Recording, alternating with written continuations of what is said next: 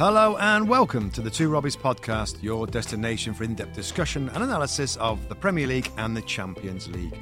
I'm Robbie Mustoe, he's Robbie Earle. Today is our recap episode of week 14 of the 22-23 season, and here are today's topics.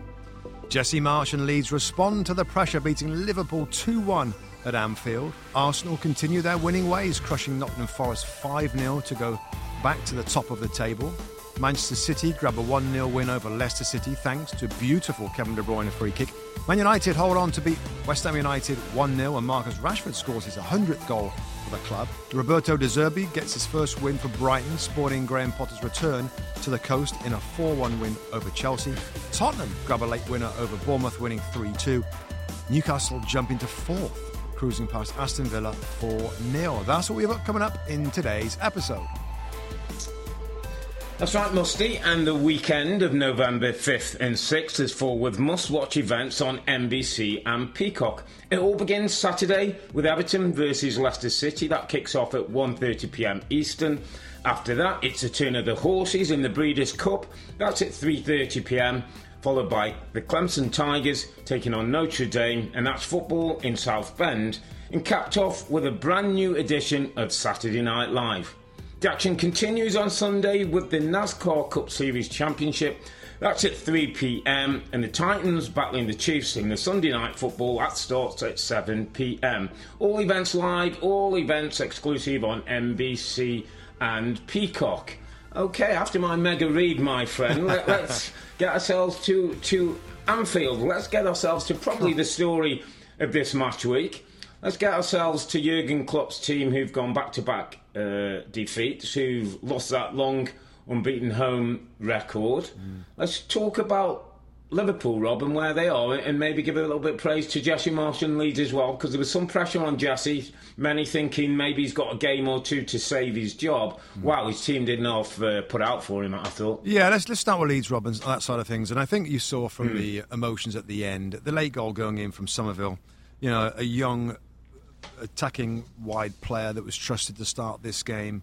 I just thought the manager made some very bold and brave decisions with his lineup, with his substitutions, with, of course, Wilfred Mustoe coming on, the young 18-year-old Italian player that gets involved in the goal, does really well on the left-hand side to create that winning goal. I mean, talk about, I don't know, a team that, you know, when it really needs a performance and a victory, we've seen Jesse Marsch gets him in a position to be able to do that. Again, there was some bravery about the lineup and the way that they faced this at 1-1 and they still were willing and able to try and get that winning goal. Massive for Leeds, huge for Jesse Marsch. I mean, we were talking on the show about it, Rob, in terms of what that does now in terms of buying him time. I guess persuading the ownership, Rob, and maybe kind of as important, the fans. He's got to get the fans back on board. We know the last game, the chants were starting, the fans were leaving him. I hope he's earned more respect, more trust, because I believe, and I'll say it right now, that there are definitely at least 3, 4, 5 teams that are not as good as Leeds United. I think Leeds United are going to be absolutely fine this season if everybody stays in control, stays behind the manager, stays supportive. There will be other games that don't go well. The fans have got to, in my opinion, got to stick with the manager, because if you're going to make a change, who knows? Who knows is going to come in? This squad's been moulded by Marsch in the summer, and I think he deserves time and patience from everybody concerned to find some form, some results, and climb the league. Yeah, I totally agree. It isn't a case where, I know you had maybe an argument, you know, where you say our ownership's sure before they make a choice. Steven Gerrard didn't look to me as though he was getting the right tune from his players, didn't look as though that relationship was great between the players and Stevie, and obviously it cost him job. I don't think that's the case with Jesse Marsch. And I thought the weekend, Rob, was a day that showed the players are very much with the manager, and the fans seem like they're with the manager as well. It was a day for them to say, you know what, if we all back each other and stay sort of in Comedy United, then, as you say, they're brave, they're bold, Rob, which is kind of what one of the things I love about Leeds and what separates them from other teams, they are bold. Yes, they push people forward. Yes, we know if they sat back in a lower block, maybe they wouldn't concede as many goals. But this is Leeds. This is like the personality of the club and the way that they run. And the other thing that stood out to me, Rob, was just raw energy from Leeds. The raw energy that this team have, that in the end played a part in taking the game away from Liverpool. Liverpool got all this talent and all these world-class players and great reputations and title winners, but on the day, Rob, those young group of Leeds players had more energy and drive and commitment, and it played a part in them getting the result. You know what, I'll continue that, Rob, because, you know, I think the normal kind of wisdom would be when you're struggling, right? You're at the bottom of the league table, you're under immediate pressure for your job, you're going away to Anfield. Now, I know Liverpool haven't been the same Liverpool so far this season, but it's still a very, very difficult game. I saw the lineup and thought, fair play, Jesse Marsch, fair play. Like, there's no sense of, you know what, I'll play Matthias Klick in midfield as well, to have three kind of hard-working players, and I'll be a bit more defensive, I'll try and block it up. Absolutely not. And we've seen other teams do that, by the way, this weekend. We'll go on and talk about it. I think Leicester did it a lot. Parking the bus, I mean. Nottingham Forest certainly did it on this Sunday match day, and it didn't work out at all. He didn't do that, Jesse Marsch. He went with a 4-2-3-1, the usual kind of young, quick, attacking players in behind Rodrigo was who started the game. Bamford came off the bench and actually missed a really good chance later on. But no, to that point, you know, it doesn't look like he's the one that's going to change things too much to kind of alter the mindset of his team, that he wants them to be in this front foot, aggressive kind of posture, and it worked out. And I'm pleased for Jesse Marsch. I'm pleased for Leeds United, I guess, and Liverpool will be frustrated. We'll get on and talk about them in a second, but massive, a really big day for Jesse Marsch and Leeds. And anyone who's named Crescencio Somerville, my friend, deserves a special mention. 21 years of age it is today, mate. 21 years of age. Amazing. And it was all about 21s because I also read then it's the first win that Leeds have had against Liverpool in 21 years. Huh. And the last time Liverpool were defeated at home was March 2021. So it's all the 21s, my friend. Amazing. It was a day, it was in the making. Great work. Amazing stat there. Before we move on from Leeds, before we move on from Leeds United, Rob, there's the little thing we do every week, and my underappreciated performer of the weekend. Illan Meslier, the Leeds United goalkeeper. Okay. I think generally out there, I think there's a sense of is he very good? I mean, he's a young goalkeeper. I was one of them, Rob. I'm one of those. I'm not sure yet. But he had a good game. He made like 7 saves and some really important saves to keep his team in it. You saw him celebrating at the end. You saw the Leeds players going over to Meslier. I just think, you know, he's one of those that at his age, I even got my numbers. He's like 21 or 22. He's young. He's really young. I mean, he's got a big future. And for somebody that doesn't get a lot of talk about, a young goalkeeper at the size of club of Leeds United, that performance when his manager needed him, I thought he deserved a special mention, and he gets my underappreciated. There you go. Yeah, it's a good shout, mate, because, like I say, we've often highlighted when he's made mistakes or he's looked a little bit short of experience. But, maybe it's taken him, you know, just a year or two to get used to the Premier League. But, good shout. Okay, we have to turn our attention to Liverpool, mate, because it's not going in the manner they would want, in the manner Jurgen Klopp would want. It's another game, Rob. I think that's 8 in the last 12 where they conceded the first goal. It's another. It starts with a mistake that puts them under pressure. They've got to get back in the game. I didn't feel they had a couple of chances, Rob, but I never felt like they particularly controlled the game in any periods where I'm thinking, like, that's all Liverpool, that's them coming back.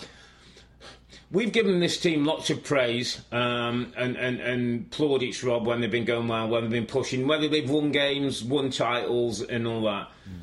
Are we at the stage where we have to take a different look at this team now? Because I just think there's a few things that there's a few things now that are looking a bit scrappy with this group.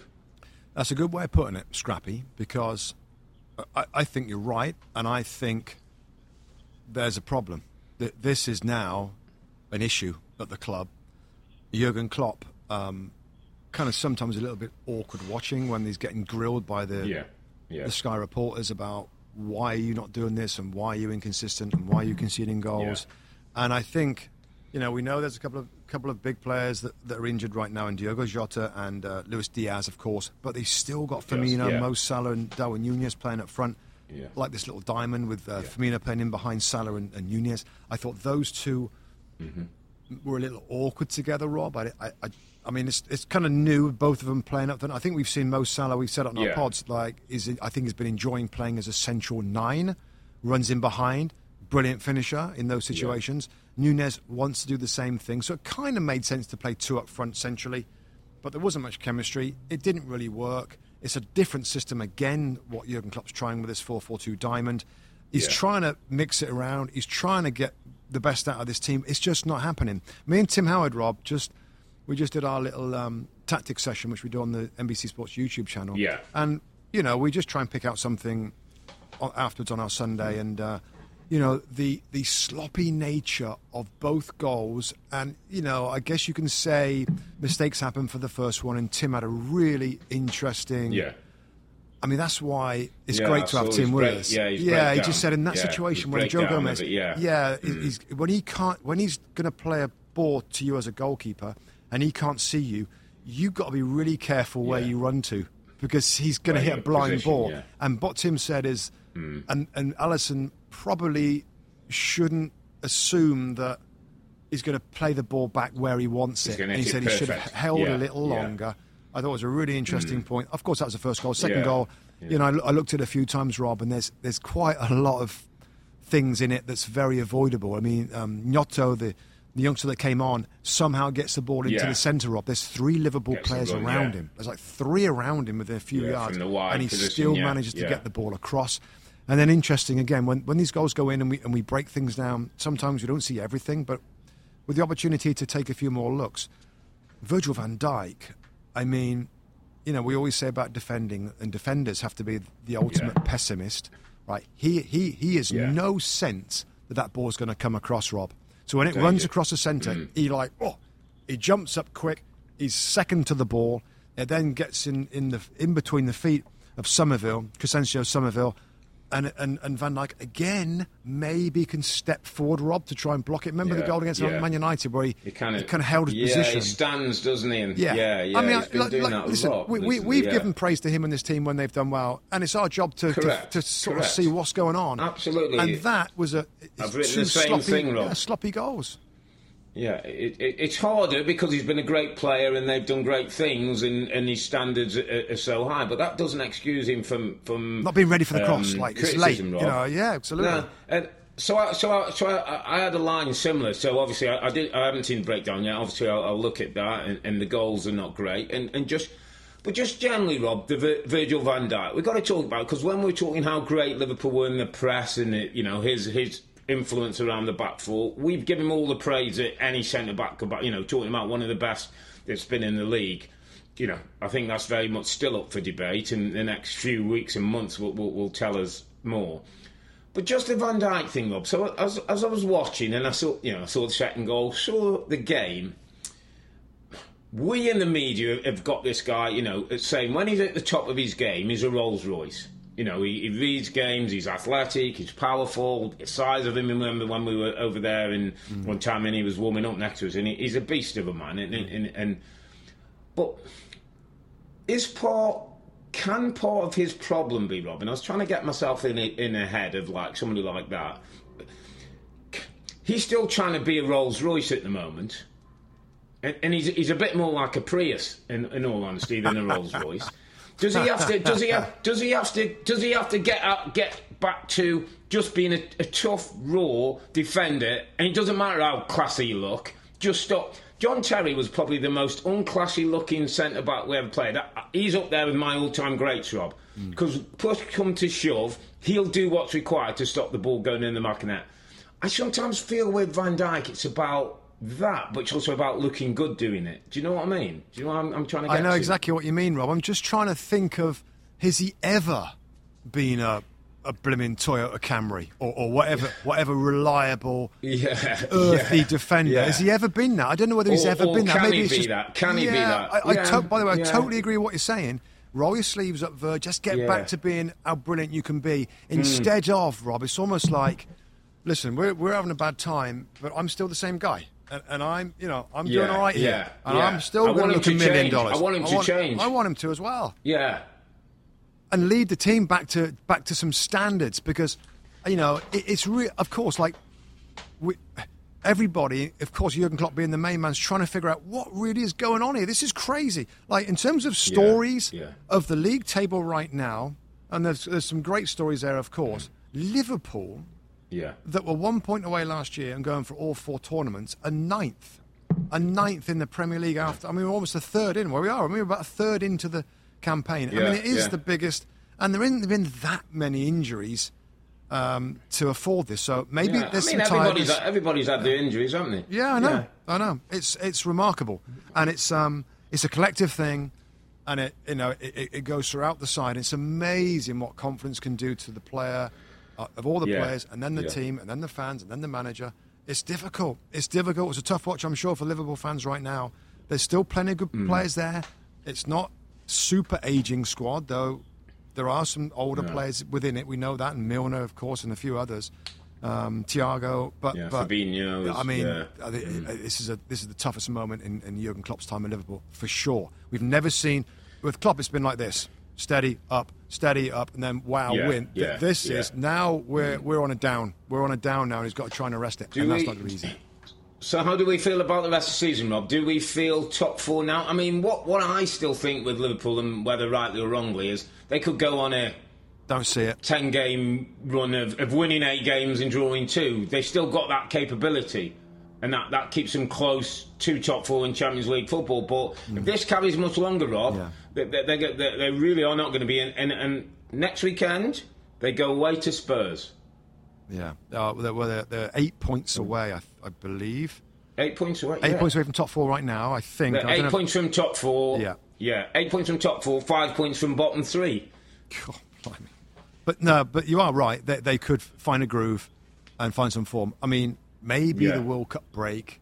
I mean, I think it's pretty amazing. We're going to go into a situation, Rob, where who knows what fettle anybody's team's going to come back. You could have people that have won the World Cup. You could have people that are injured. You could have people that have had a miserable time. Could be a long drawn out. Could lose the World Cup final and can't get over it. Yeah, you can't get over it. They got straight back in the Premier League matches. So that throws a huge kind of unknown into the season. Maybe it will help Liverpool to have a big break. I don't know, but that was a bit of a shocker for them. But again, just finishing off on Leeds, fair play to Leeds and Jesse Marsch, who I think we both really enjoy listening to, how open he is, how much he cares about it, how much he loves his job there. And it's just such a tough and a cruel environment when fans start to turn and you start to get some of the hammer. So a big win for Marsch. It's not easy, is it? And it's a big club with big voices and really powerful and committed fan base. I thought he did a brilliant job at the end, just at the very end of the game, Rob, where he composed himself. He shook hands with Jurgen Klopp. You could see it was burning in him, and then a couple of his players came over, and he couldn't let it go. But I thought he did really good. That was classy as well. Listen, pressure was on him there, and he knew a bad defeat there might have been the end of his Premier League tenure. It was that strong. So, well done, Leeds. Well done, Jesse Marsch. Work to do for Liverpool.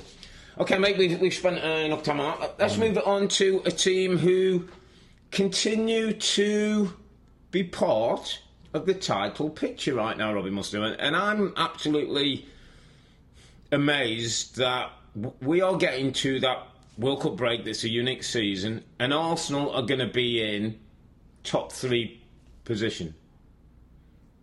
From where they've come, from where we started, from even some people saying, well, it can't last. Have we got to start talking Arsenal in a different vein now, mate?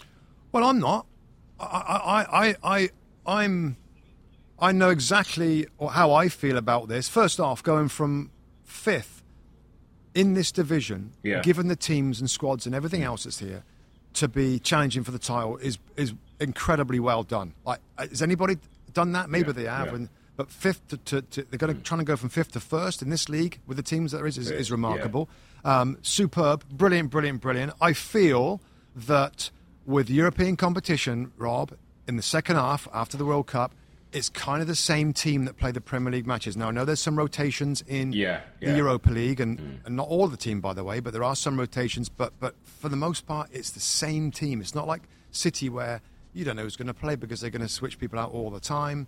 I just think that's going to catch up with them when you start looking into February, March, when the European games kick off again, and they've got to play the Thursday-Sunday thing. I just think it's got to be so difficult. And also, of course, given Man City and Haaland and how he's done, to think that they can be right there. We had a kind of a bit of fun in the studio today, and in determining what means that they have been genuine title contenders. And we kind of said, you know what, if we're into April, if we're into the start of April, and Arsenal are within 6 points of Man City, that is incredibly impressive.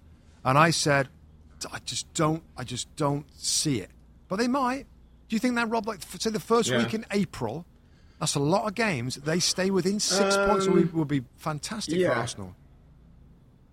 Absolutely. And I'm, listen, me, go back to the Leicester story, go back to sort of pre-Liverpool, before we knew where they were, and winning titles and losing titles by the odd point mob. We didn't know back then, when they were 12, 13, 14 games in, our big question was, we've never seen Liverpool put 38 games together. So there's always a question about your group until you get there, until you know.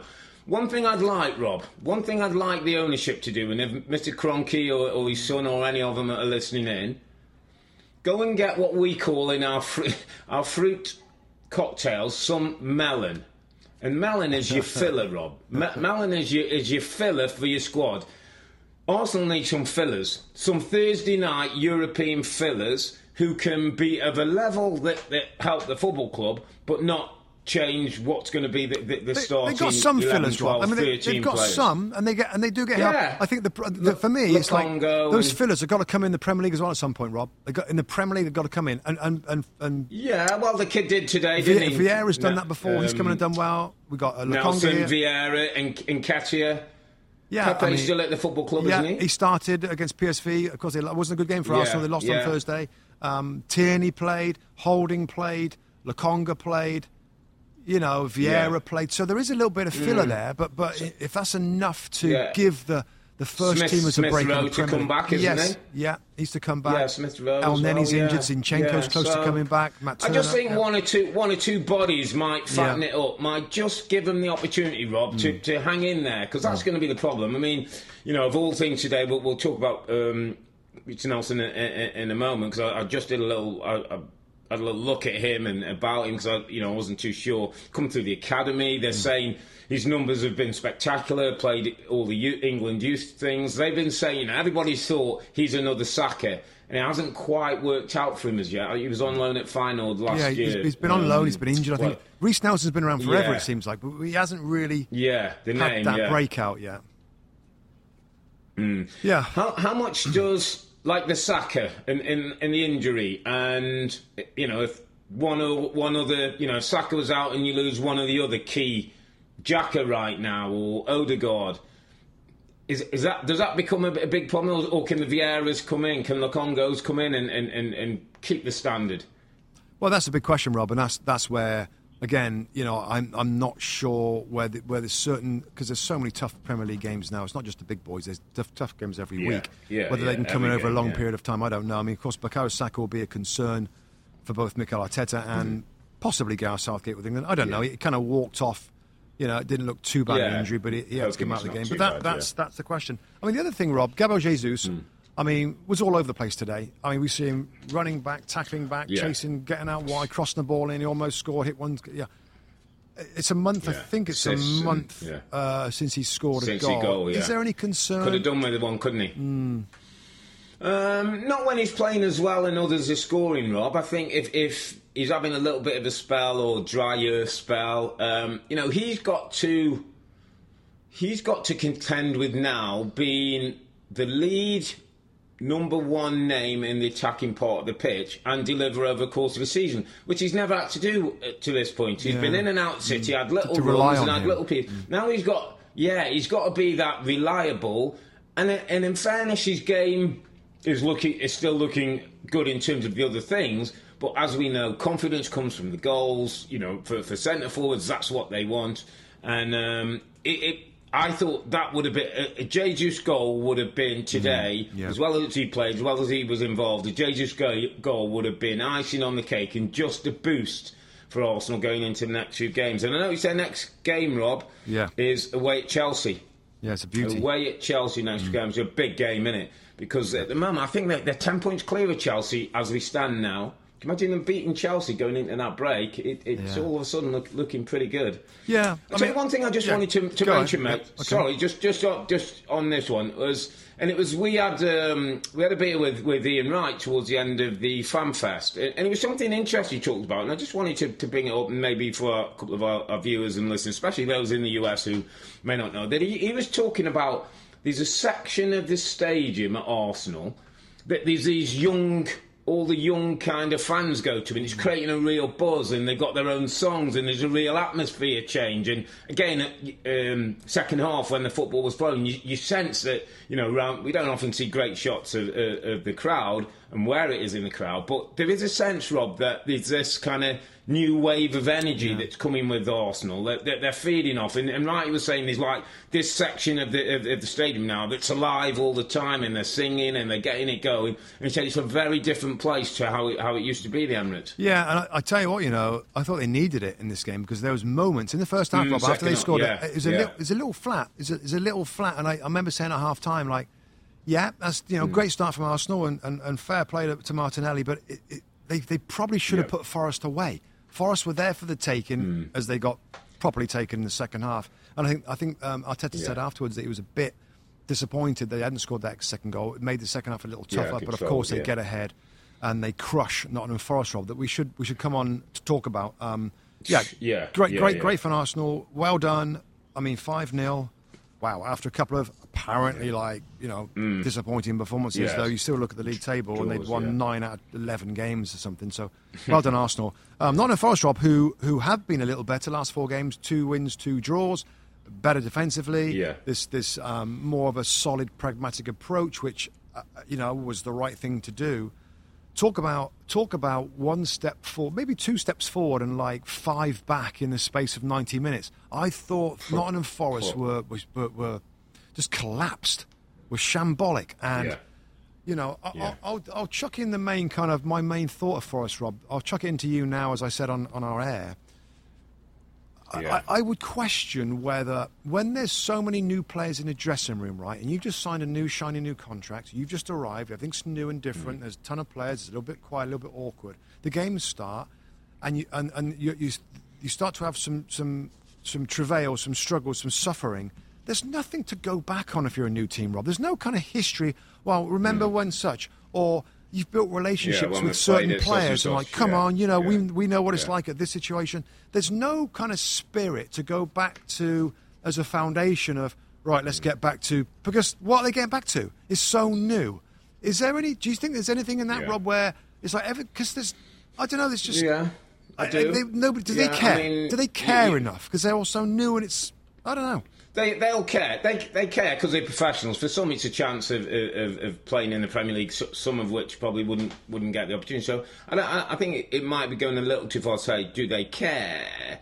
But it's how they care, Rob. It's how you show you care. Like, if I'm Nottingham Forest, and I totally agree with your point about the numbers coming in the contract togetherness situation. and all that, the togetherness of the totally squad, like the harmony and all that. There is no togetherness yet because we haven't built any. Here's an interesting one that I think when that happens, Rob, as well. Let's just say there's 26 people in the dressing rooms, you're training or whatever.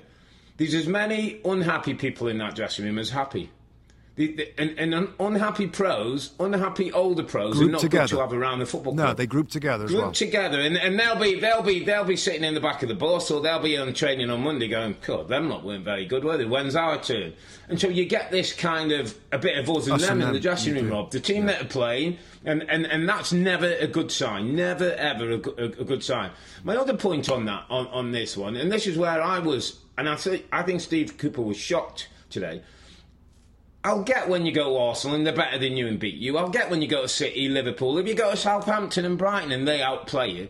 But never, Rob. It's unforgivable if you've come to a football club, whether you've come up with them or you've been bought in, and you don't give it your all. You don't win some battles. You don't put all the effort and energy. That's a given. You can do that regardless of how good you are, how you set up, what the score is. It didn't look to me, Rob, like they were particularly up for it. But he said it. That's what he said afterwards, Rob, in his interview. Steve Cooper said, we didn't run. We didn't give what we should have. Now, that's a terrible sign. Wow. I mean, that's a sign. God, blimey. That's not good, my friend. That's not good. He signed a new contract. Results got a little better. Yeah. Now, was he given a new contract? So, if things don't go well, at least he gave him a chance. He gave him a second chance. He gets a nice payoff. He gets a little payoff. And he'll get a nice payoff, and then we move on. I don't think he's nailed on to be manager of Nottingham Forest by the time we come to the end of the season. I don't.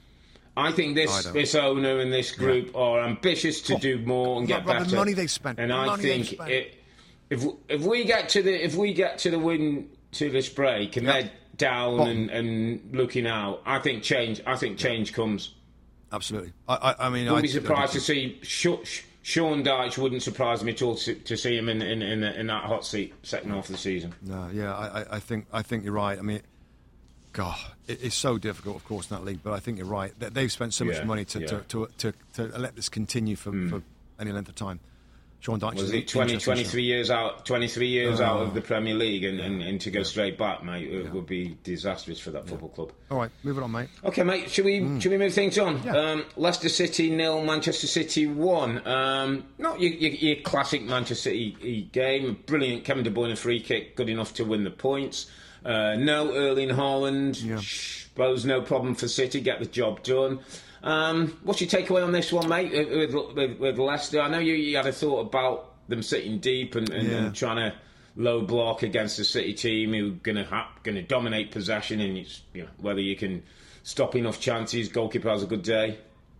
Yeah, I mean, we saw Brighton do it a very different way last weekend, Rob. They lost 3-1 at home. Of course, Man City were at home, but I really enjoyed the way that Brighton tried to do it. I mean, you can't. I mean, I've said many times, sometimes you've got to be pragmatic and get behind the board against City. They did that, Leicester. They did it, and they stuck to that kind of game plan throughout. Maybe they could argue that, look, it took an amazing free kick from Kevin De Bruyne to find a way through.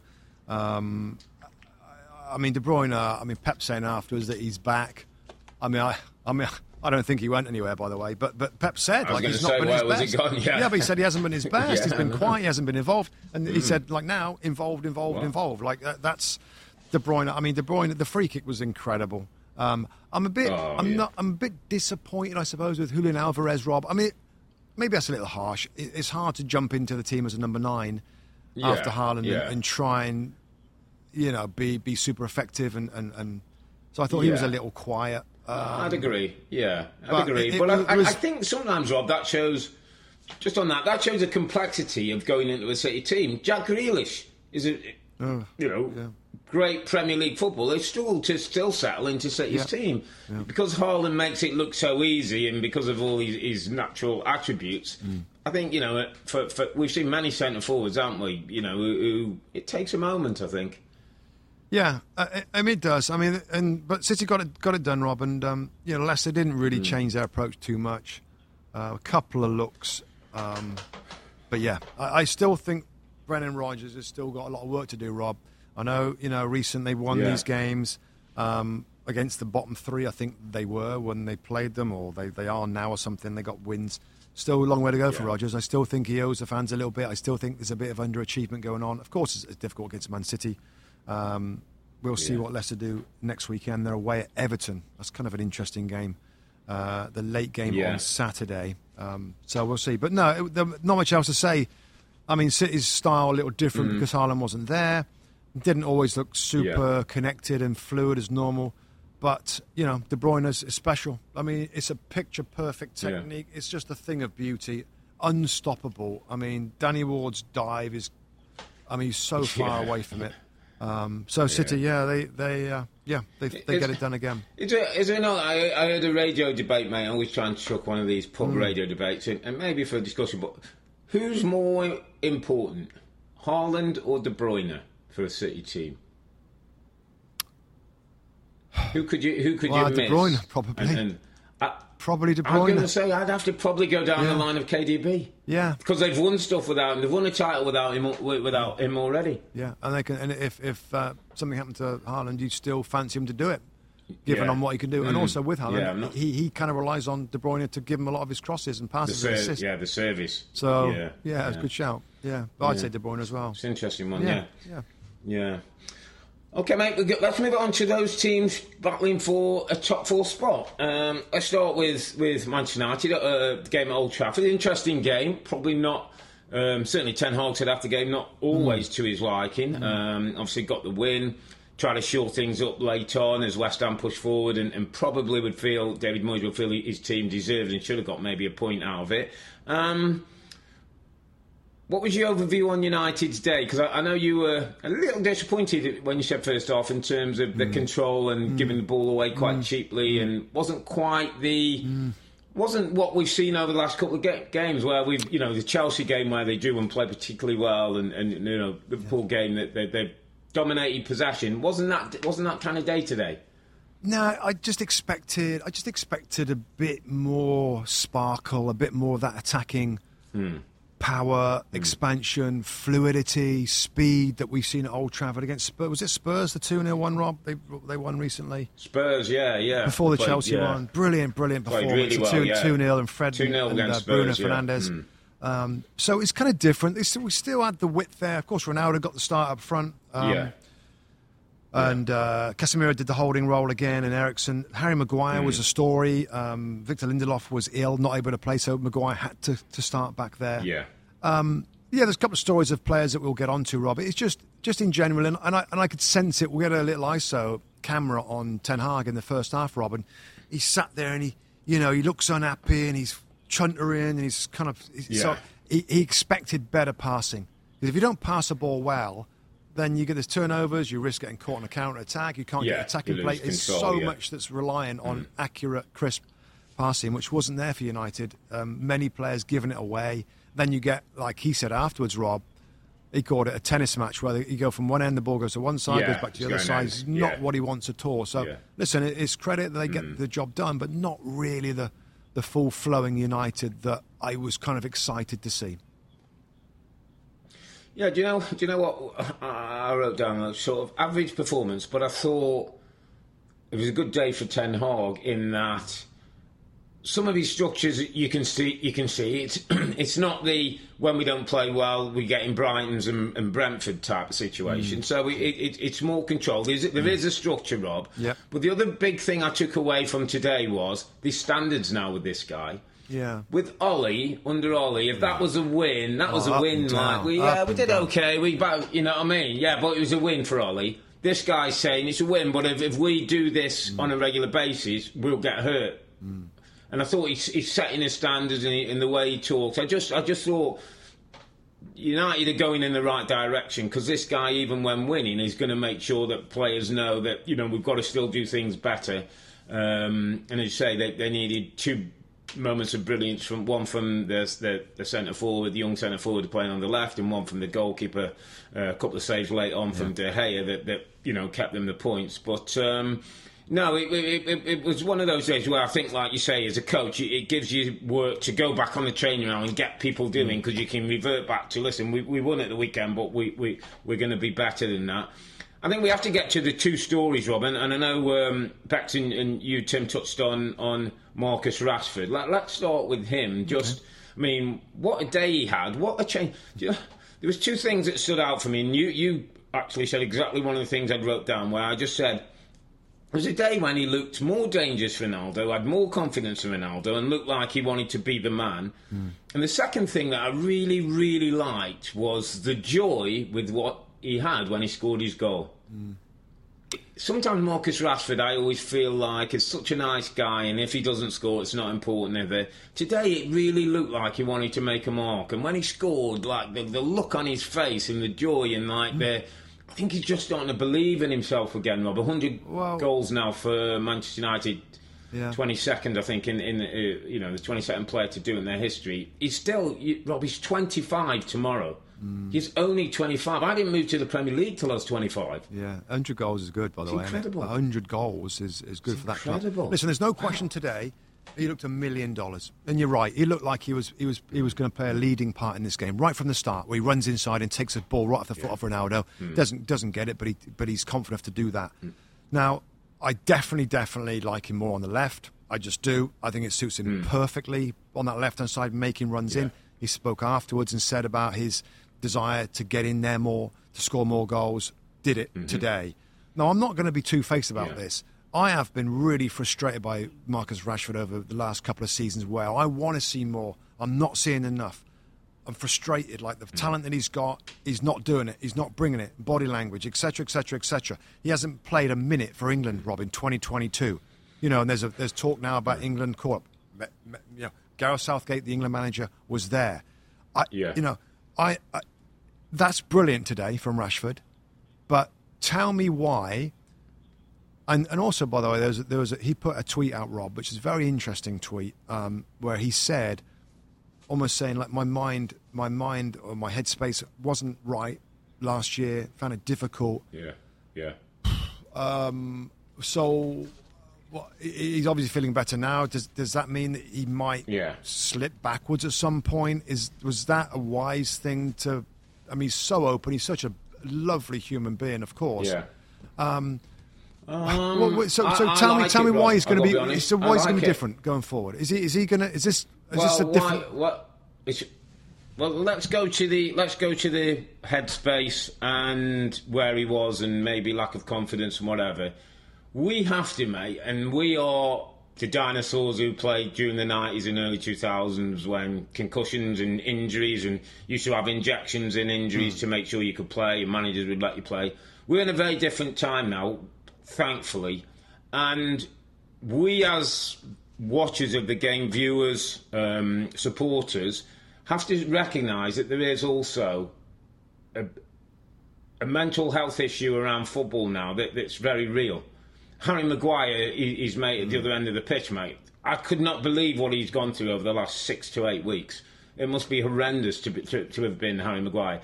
If Marcus Rashford, who's a very smart guy and done some brilliant things outside of the game as well, is coming out and saying that, he's doing that to let people in and to understand what's going on.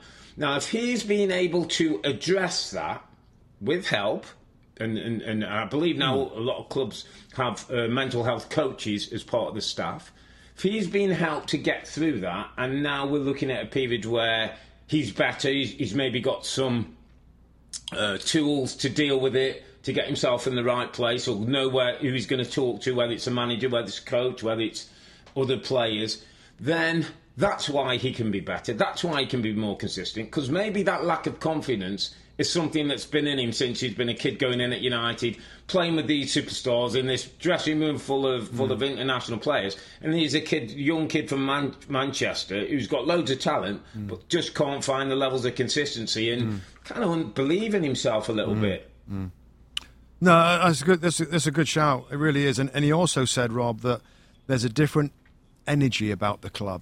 He felt it in pre-season. Obviously, they had a bad start first couple of games. And of course, it's the manager's job to get the best out of players, and maybe Ten Hag is going to be that guy to consistently get the best out of Marcus Rashford. I mean, Rashford on the left, and so when you start to sort of, I'm sure the United fans kind of fantasize about a great United, a great, quick, skillful finisher of Marcus Rashford from the left-hand side is all the United. They'd love to see that. It's just like, okay. That was brilliant today. He was the reason why they won the game. Best player for United by a mile. Loved it. Now, come on. I mean, you can't do that every single week. We know that. You know, we've played hundreds of games. We know that. But that's the sort of spirit and the determination, the hunger that I hope he brings now. And, you know, whether he'll get a late shout, Robin, in the England squad, Gareth Southgate was there. You know, there's a talk about who's going to be our backup striker. I mean, that Marcus Rashford, and I know we had Lee Dixon on that said that he'd 1,000,000% take him in the England squad. And I think a lot of people would. He was not in the last squad. He's not played a minute for England in 2022. I don't know whether Do you think Gareth can switch quickly and bring him in, given how he's looked? We've said about it that it could be interesting these few months before the season that people can play themselves into the squad. If he plays, scores a couple of goals, confidence is high. I think the next couple of weeks, Rob, I don't see any reason why he couldn't. I don't think he's a nailed on, but I definitely think he's part of the conversation. Just on that one as well, Rob, I just wanted to get your thought again. Just on you got me going with the Rashford thing. When would you say, obviously you started your career at Oxford, then went on to Middlesbrough early and had your 10, 12 years up there, successful years.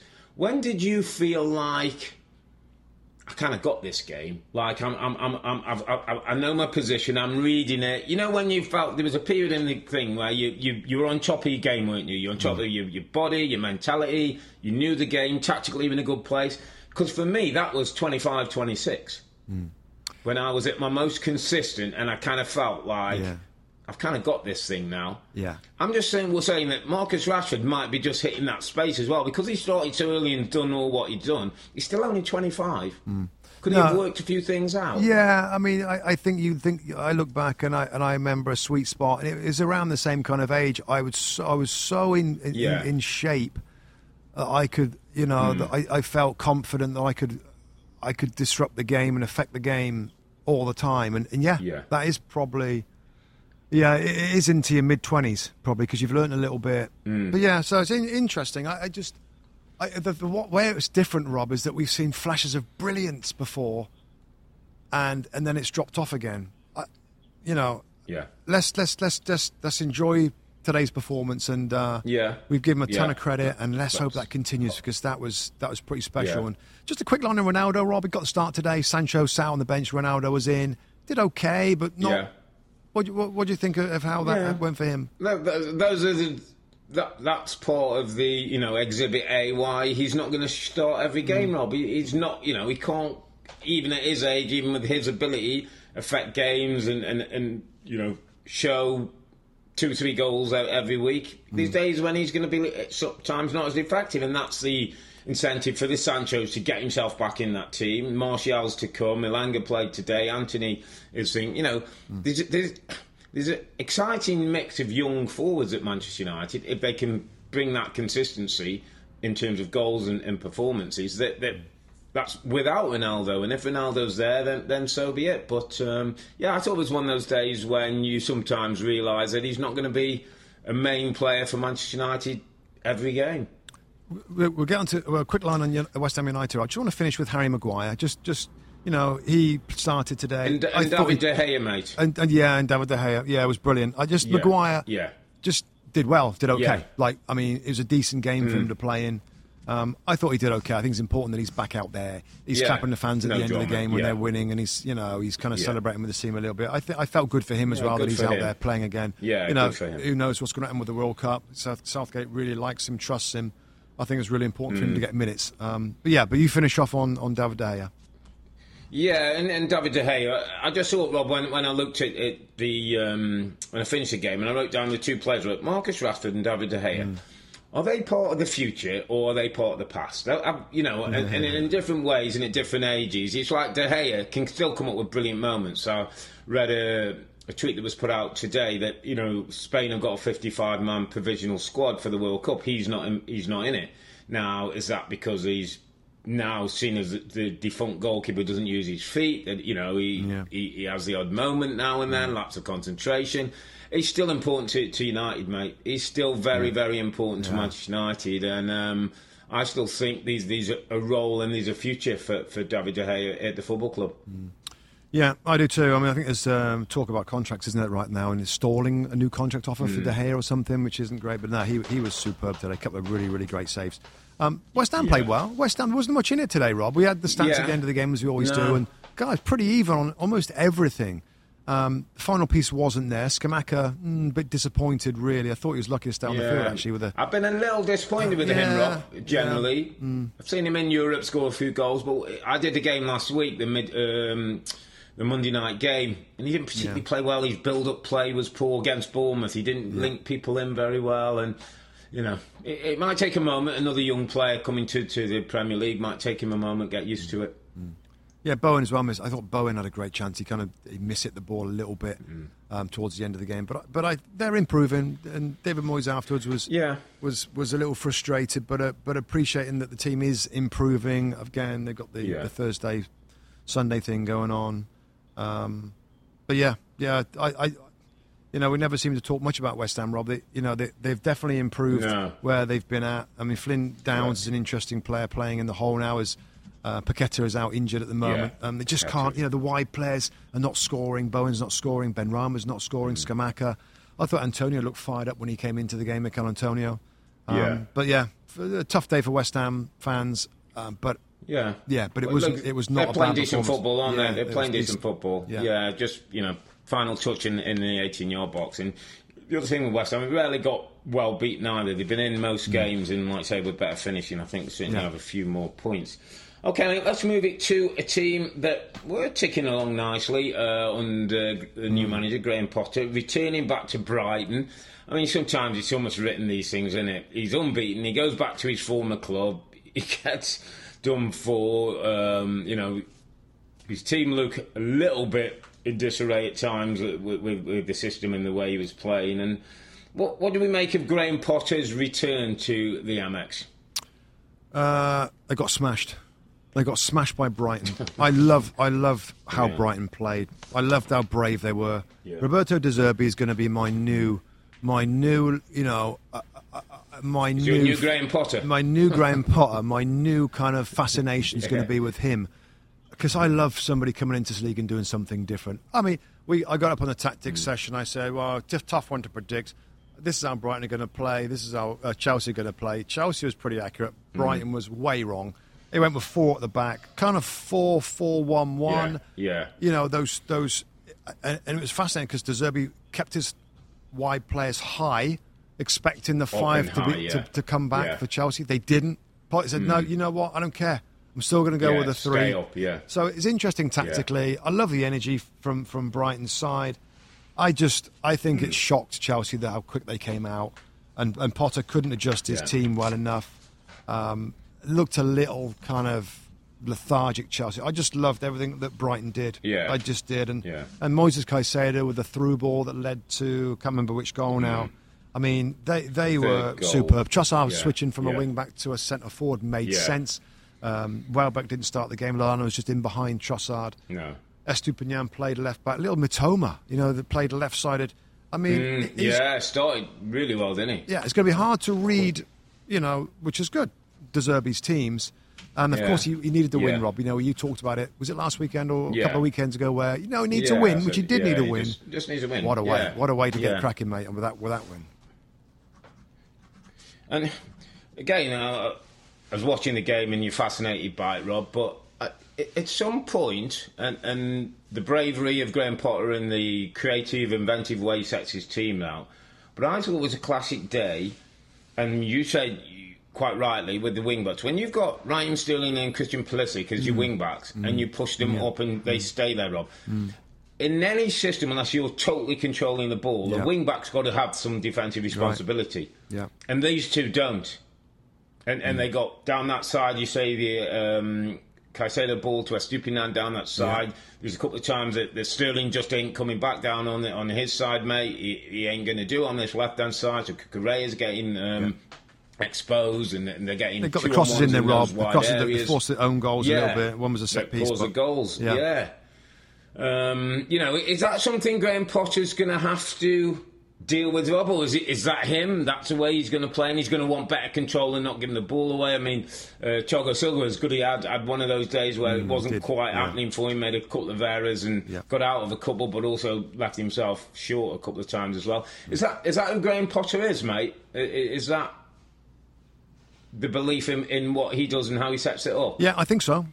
We've seen that many times before. I don't think he's going to change on the back of this. I think he was surprised by Brighton in this game. And everybody, De Zerbi's new. Like, we don't know what he's going to do in certain situations. You can watch his team play against certain teams, but you don't know, until you've seen more of a body of work, you don't really know what to expect. Maybe the way he played against Man City was a clue. They lost that game, but still approached it with great energy and with tactical kind of bravery. They just had a bad day, Chelsea. Couldn't handle it. But when we think of course, Christian Pulisic, who, we keep a special eye on, of course, playing a right wing back, Sterling, Rob. I mean, I think we've started to talk about. He don't look quite, like under when he first went there. He's under over happy, is he? I'm not sure wing back's the future for him. I know why he's there. For a goal threat in a different position to your central attackers. And Pulisic, Rob. Yeah. I mean, again, he doesn't really play wing back. It's okay if you can stay right wing, not right wing back, but right wing, and you get the ball and you're taking them on and you're involved. But a game like that, where you're forced to be on the back foot, doesn't suit both of those players. Yeah, it doesn't suit him, does it? Doesn't suit him. So Potter, we give him praise when he does something that we think, wow, that's clever. For sure. This wasn't one of those. It was a bit of a humbling experience for him, going back to Brighton, where he got a little bit of stick for the way that he left, and then coming. Yeah, how did you feel about the stick? Well, how did you? I was uncomfortable with it. I think, listen, what that guy's done sometimes in football, and I know football fans, once you've left your club, that's it, and you made a decision to move on, but he didn't have to do some great stuff at that football club. Didn't have to put them on the map. Goodness. I mean, you can't imagine. But that's one thing, and that's 100% right. He did an amazing job for that club. But I thought a Brighton fan, I listened to on the radio, Rob, put it right. He basically said, I'm kind of paraphrasing a little bit, said, we really appreciate what Graham Potter did for Brighton Hove and Football Club. But this is soon. This is soon. He's come and taken. He's left us really quickly. Yeah. He's taken loads of our staff. He's taken one of our players in Cucurella. So that's where it comes from, Rob. I think they said if he comes back in a year's time or whatever, and we've got over it, it's a little bit of we've got a new manager, we're playing well. Then he will get it's a bit raw. Given the amount of people that left one club, and they're still after. I think they're after one of their recruitment guys as well. I believe. I think they're Chelsea are trying to get another recruitment part who's been responsible. Can't remember his name. Was it Winstanley or somebody else that's been responsible for bringing in all these South American players? These great signings that Brighton have made. So Chelsea are trying to pinch. What's it? Headhunt. They're trying to headhunt the best people in certain positions. So that's where it comes from, I think. Okay, but his old team certainly gave him a bit of a doing. Maybe a little thought in terms of that he put a good squad together. De Zerbi's taking it on in his own style, and great win for De Zerbi, great result for Brighton, and keeps them sort of top end of the table looking in good shape. Let's move on to Tottenham Hotspur, my friend, because kind of sometimes scratch my head with Tottenham. Never quite know what is coming, what's playing. We know at times the football isn't as sparkling as others, but they get results. 2-0 down in this game, mate. As I'm watching this one play out, and I'm thinking, God, this is going to be a terrible result. And read a few reports. Apparently, Antonio Conte has the half-time team talk of half-time team talk. Get into his team a little bit, gets them a little bit more aggressive on the front foot, makes a couple of changes, and they managed to win the game 3-2, mate. Which is kind of part of the strength of Antonio Conte. He can physically get to people and make things happen, whether he's on the touchline or whether he's at half-time in the dressing room, mate. That's the way that Spurs are going to have a chance, because they're not going to play any differently, mate. I don't think we're going to see a different Spurs in terms of playing and plan B and all this that people are talking about. You say that, Rob, You say that, but there's a normal Spurs, right, which we know what it's all about. It's defence first, it's shape, the normal Conte Spurs defence. Yeah, but there is an emergency Spurs that's pretty good, and if they go behind, they step into this different gear where the shackles are off. Let's go and take it to the opponents. I think we've seen that. We do see that sometimes if the game's not going right, or it's 0-0 in the first half. Second half, they step it up a little bit. I think there is another gear they can go to if they need be, and this worked out brilliantly where they come back and win it late. Bentancur, was it? Got the late goal with the Bentancur with the late goal. Yeah, with the late goal. I mean, we it's so funny. Like it's not just you. I think a lot of the Spurs fans are like, don't really know how to feel about Antonio Conte. We have a producer on our show called Mike, and he's a big Spurs fan, and he speaks to me in my ear in the studio, where both of our ears in the studio, and he's like moaning about Spurs 1 minute, and then well, hang on a minute, Mike, they've just so it's. I think that's a kind of normal, typical view right now of Spurs fans is like, as long as they're winning and they're in the the third place in the Premier League, it's all right, because then you feel like, you know, he's got this, and we know what we're doing, and it's not always pretty, but who cares? We're winning games. That continues. Like, there's been a few dodgy ones, but that continues given that victory at Bournemouth. So, again, it was hard for me to get a good sense of it. It was like a million games going on at 10 o'clock on Saturdays. One of those, goals flying in everywhere. But, we're watching the Spurs. When the goals are going in, we're looking at that, and that was some comeback, wasn't it? It's good stuff. Yeah.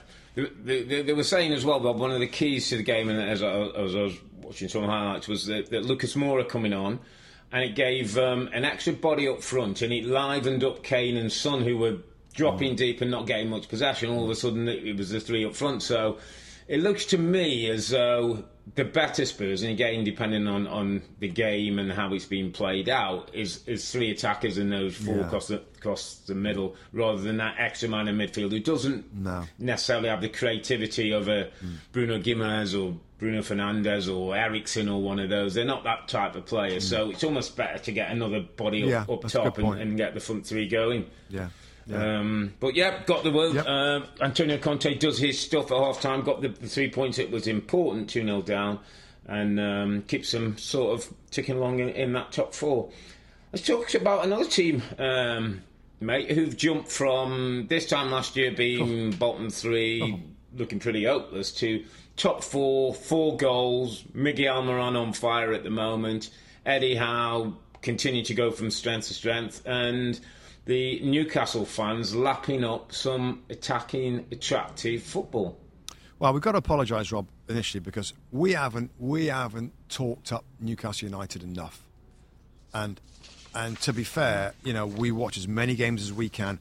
I don't feel like Newcastle has been a featured game for us for a while, where we get a real detailed look at Newcastle United. You know, we haven't had them on much. We could have had them in this game, and now I hope that, of course, there's some things we can control, some things we can't, that we start to see Newcastle United, because this is becoming a story. This is becoming a crazy story where they look like a genuine top 4 threat or contender, where nobody, I don't think, is expecting that improvement, development, objective just yet. I mean, and I got to say, you know, we know they've spent money in the market, but it's not been crazy money. They've not bought in crazy amount of top players that you would expect them to be challengers. They just haven't. This is a situation where the manager, Eddie Howe, was a great bit of business, and he's, I mean, maybe it's a little, he's overachieving, Rob, with this group. I mean, what he's done with Almiron and a few others. I think so. I mean, it's brilliant.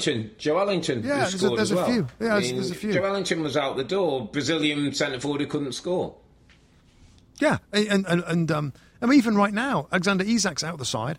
Alan St-Maximin is not in the side. They're talking about St-Maximin having a job to get back into this team the way that it's playing right now. Now, it's just, you know, when you think of the job that he's done, I mean, like you said there, like bottom 3 this time last year to where they are now is pretty remarkable. And I'm looking forward to the next time we have them on a big window, an NBC window, or the early game or the late game, where we can focus on one game to take a closer look at them. Of course, we've seen tons of the highlights and we've seen a lot of games, but not as many as I want just recently to get a sense of what's going on. Almiron is just in that sweet spot in a career right now, Rob, where everything he's doing is not just good, it's like remarkable, and it's wow with some of the goals that he's scoring. Callum Wilson is scoring regularly. Bruno Guimaraes looks like one of the best midfield players in the Premier League at this current moment in time, with everything else that Newcastle are doing with Eddie Howe in terms of entertaining, fast, attacking football, scoring goals, looking great at the back. It's becoming a big part of this season's Premier League. Newcastle United are. Let me chuck one at you. So it was Callum Wilson, I believe, a couple of days before the game or something, saying that he should be on the plane to Qatar, put himself up there, got a couple of goals, including a penalty. You know, I made my notes looking at the game. You know, he can go over the top, Rob, to stretch people. He's still got good pace and physicality. He's decent enough on his hold-up play. He's back to goal. He can sniff a goal out in the box. He's kind of got a mix of most of the others. Wise thing or not, do you think, to put a bit of pressure on Gareth, a bit like, well, you know, don't forget about me? Yeah, I don't mind it. And it's going to be an interesting call by Gareth about this because, I've got 4 guys written down here: Ivan Toney, Callum Wilson, Dominic Calvert-Lewin, Marcus Rashford, that will all want to be there. I think Calvert-Lewin, in my opinion, it's too late. I know he's back now, and I know what he's done for England before. I know what he can bring, but it's a bit late to throw him in. Ivan Toney has totally deserved it with the way that he plays, and is a different option at the World Cup. Who doesn't love an England player that can score a penalty and is almost 100% guaranteed? So I like that option. Marcus Rashford's just done what he's done for United. We'll throw his possibilities in there now, and Callum Wilson. I mean, the only thing, of course, is the potential for injury. But if you're not, if you're not the starting player and during the World Cup, you should stay fit, just training and maybe coming off the bench. So I don't mind it. Yeah, I don't mind it. That's a tough one. It's going to be a real tough one in terms of who to take. What are you thinking when you? I mean, I like players to have earned it, and I like players that are fit and healthy. Yeah. And I would favour Ivan Toney at this point, Rob. But I'm between the two, Rob. I'm between the two. I think Callum Wilson in some ways is a bit of a mix of them all. So I can see that. Ivan Toney is a specialist in what he does. Bit of a different option with his size and the way he plays. And as you've said, I mean, penalties which has been a big problem for England in the past in tournaments, is good. So I would probably just lean for Toney, on what I've seen this season. Rashford might get in another spot. Rashford might get in through a midfield spot, maybe. I don't know. One of the wider players. I mean, no disrespect, but Raheem Sterling, who's nailed on, is not in particularly great form at the moment, going goals. So, Gareth's got 1 or 2 issues to deal with. And before we move on, mate, just to wrap things up, I'm going to have my underappreciated performer of the week. And it's going to come from Newcastle United. And he's somebody who I've thought of, was close to the last couple of weeks. And then I read again yesterday on the report. So, Sven Botman, my friend. Oh, Sven the Botman. Dutch centre-back. He was brought into the football club from Lille. He's 22 years of age. 22. He's a kid. He's Dutch youth international all the way through. I don't think quite yet he's played for the full national squad, but good on the ball, aggressive, got that lovely feel, can play out from the back. He's part of the best defence in the league, only 10 goals conceded. Him and Fabian Schär have been a great centre-back partnership with Trippier and Dan Burn, which you think is a bit of a weird mix, but it works really well. He's quietly going along his business, mate, and potentially is a diamond. Sneaky good. Sneaky Sven is sneaky good. And I just thought he was one of them that, he came in a little bit, when people were talking about the big spending and that, and he was brought in from Lille, and I think Eddie Howe did really well to get him because he had to, sell the club, sell the dream. He's 22 years of age. Looks like he's going to go on to have a really big Dutch career. So, Sven Botman, my friend, my underappreciated performer of the week. You know what? I put him in the same category as, in terms of a signing like Bruno Guimaraes, a little bit under the radar, maybe not quite the real target of the big boys, but Newcastle United can go and offer him a big contract and say, come and be part of this. Come and be part of something special. Correct. With your age, with what we can bring to you, what we're trying to achieve over a period of time. Yeah, I think particularly those 2 signings. I know that Dan Burn and the big lad from Chris Wood from Burnley and other players that have come in. Yeah. But I think those 2, Botman and Bruno Guimaraes particularly, they're good bits of recruitment. Okay. Yeah, absolutely good recruitment. Everything going well. Just feel the results to catch up on, my friend. Crystal Palace won, Southampton won, Edouard with the goal. It was a good play from Palace, winning the ball back, and they feed it into the box. Ed was in the right place at the right time, and Patrick's starting to get things ticking along now with Palace. I think there was a little bit of a worry that they were playing okay but not getting results, but it looks like he's starting to turn things around. I think that's 10th in the table now, and Palace 1-0 winners. Good for Palace. I'll go on to Brentford 1, Wolves 1. Got to be honest, I'm a bit worried about Wolves. Haven't they said now they're not going to make an appointment getting somebody in until next year? Till 2023, I know. And Brentford forcing themselves in a corner, isn't it? Yeah, it is a little bit. I'm worried for Wolves. You look at the table now, minus 13 goal difference. It's the third worst in the Premier League. So that wasn't great. And then the final game, Rob, to recap, is a game that we did watch. It was a featured game of ours. Fulham 0, Everton 0. Again, more impressive work from Fulham, Rob. And I kind of like what Frank Lampard's doing at Everton. I like the lineup. Dominic Calvert-Lewin starting. Iwobi's playing well. You've got good threats on either side. I kind of like the Everton team on paper and how it's improving, developing. But Marcus Silva, again, second half, they revved it up. And Everton were forced to go on the back foot. They were the better team. And, I'm so impressed with... Again, like we talk about the surprises of the season, Fulham in 8th position in the Premier League. Yeah, Fulham had built pretty blimmin' remarkable. Good business, Rob. Good signings that are into the side. Issa Diop, a player that you've admired before from West Ham, was a good bit of business. Palhinha, we've talked about. Pereira. Willian's looks sharp. Willian's been good business, hasn't he? Yeah, Willian.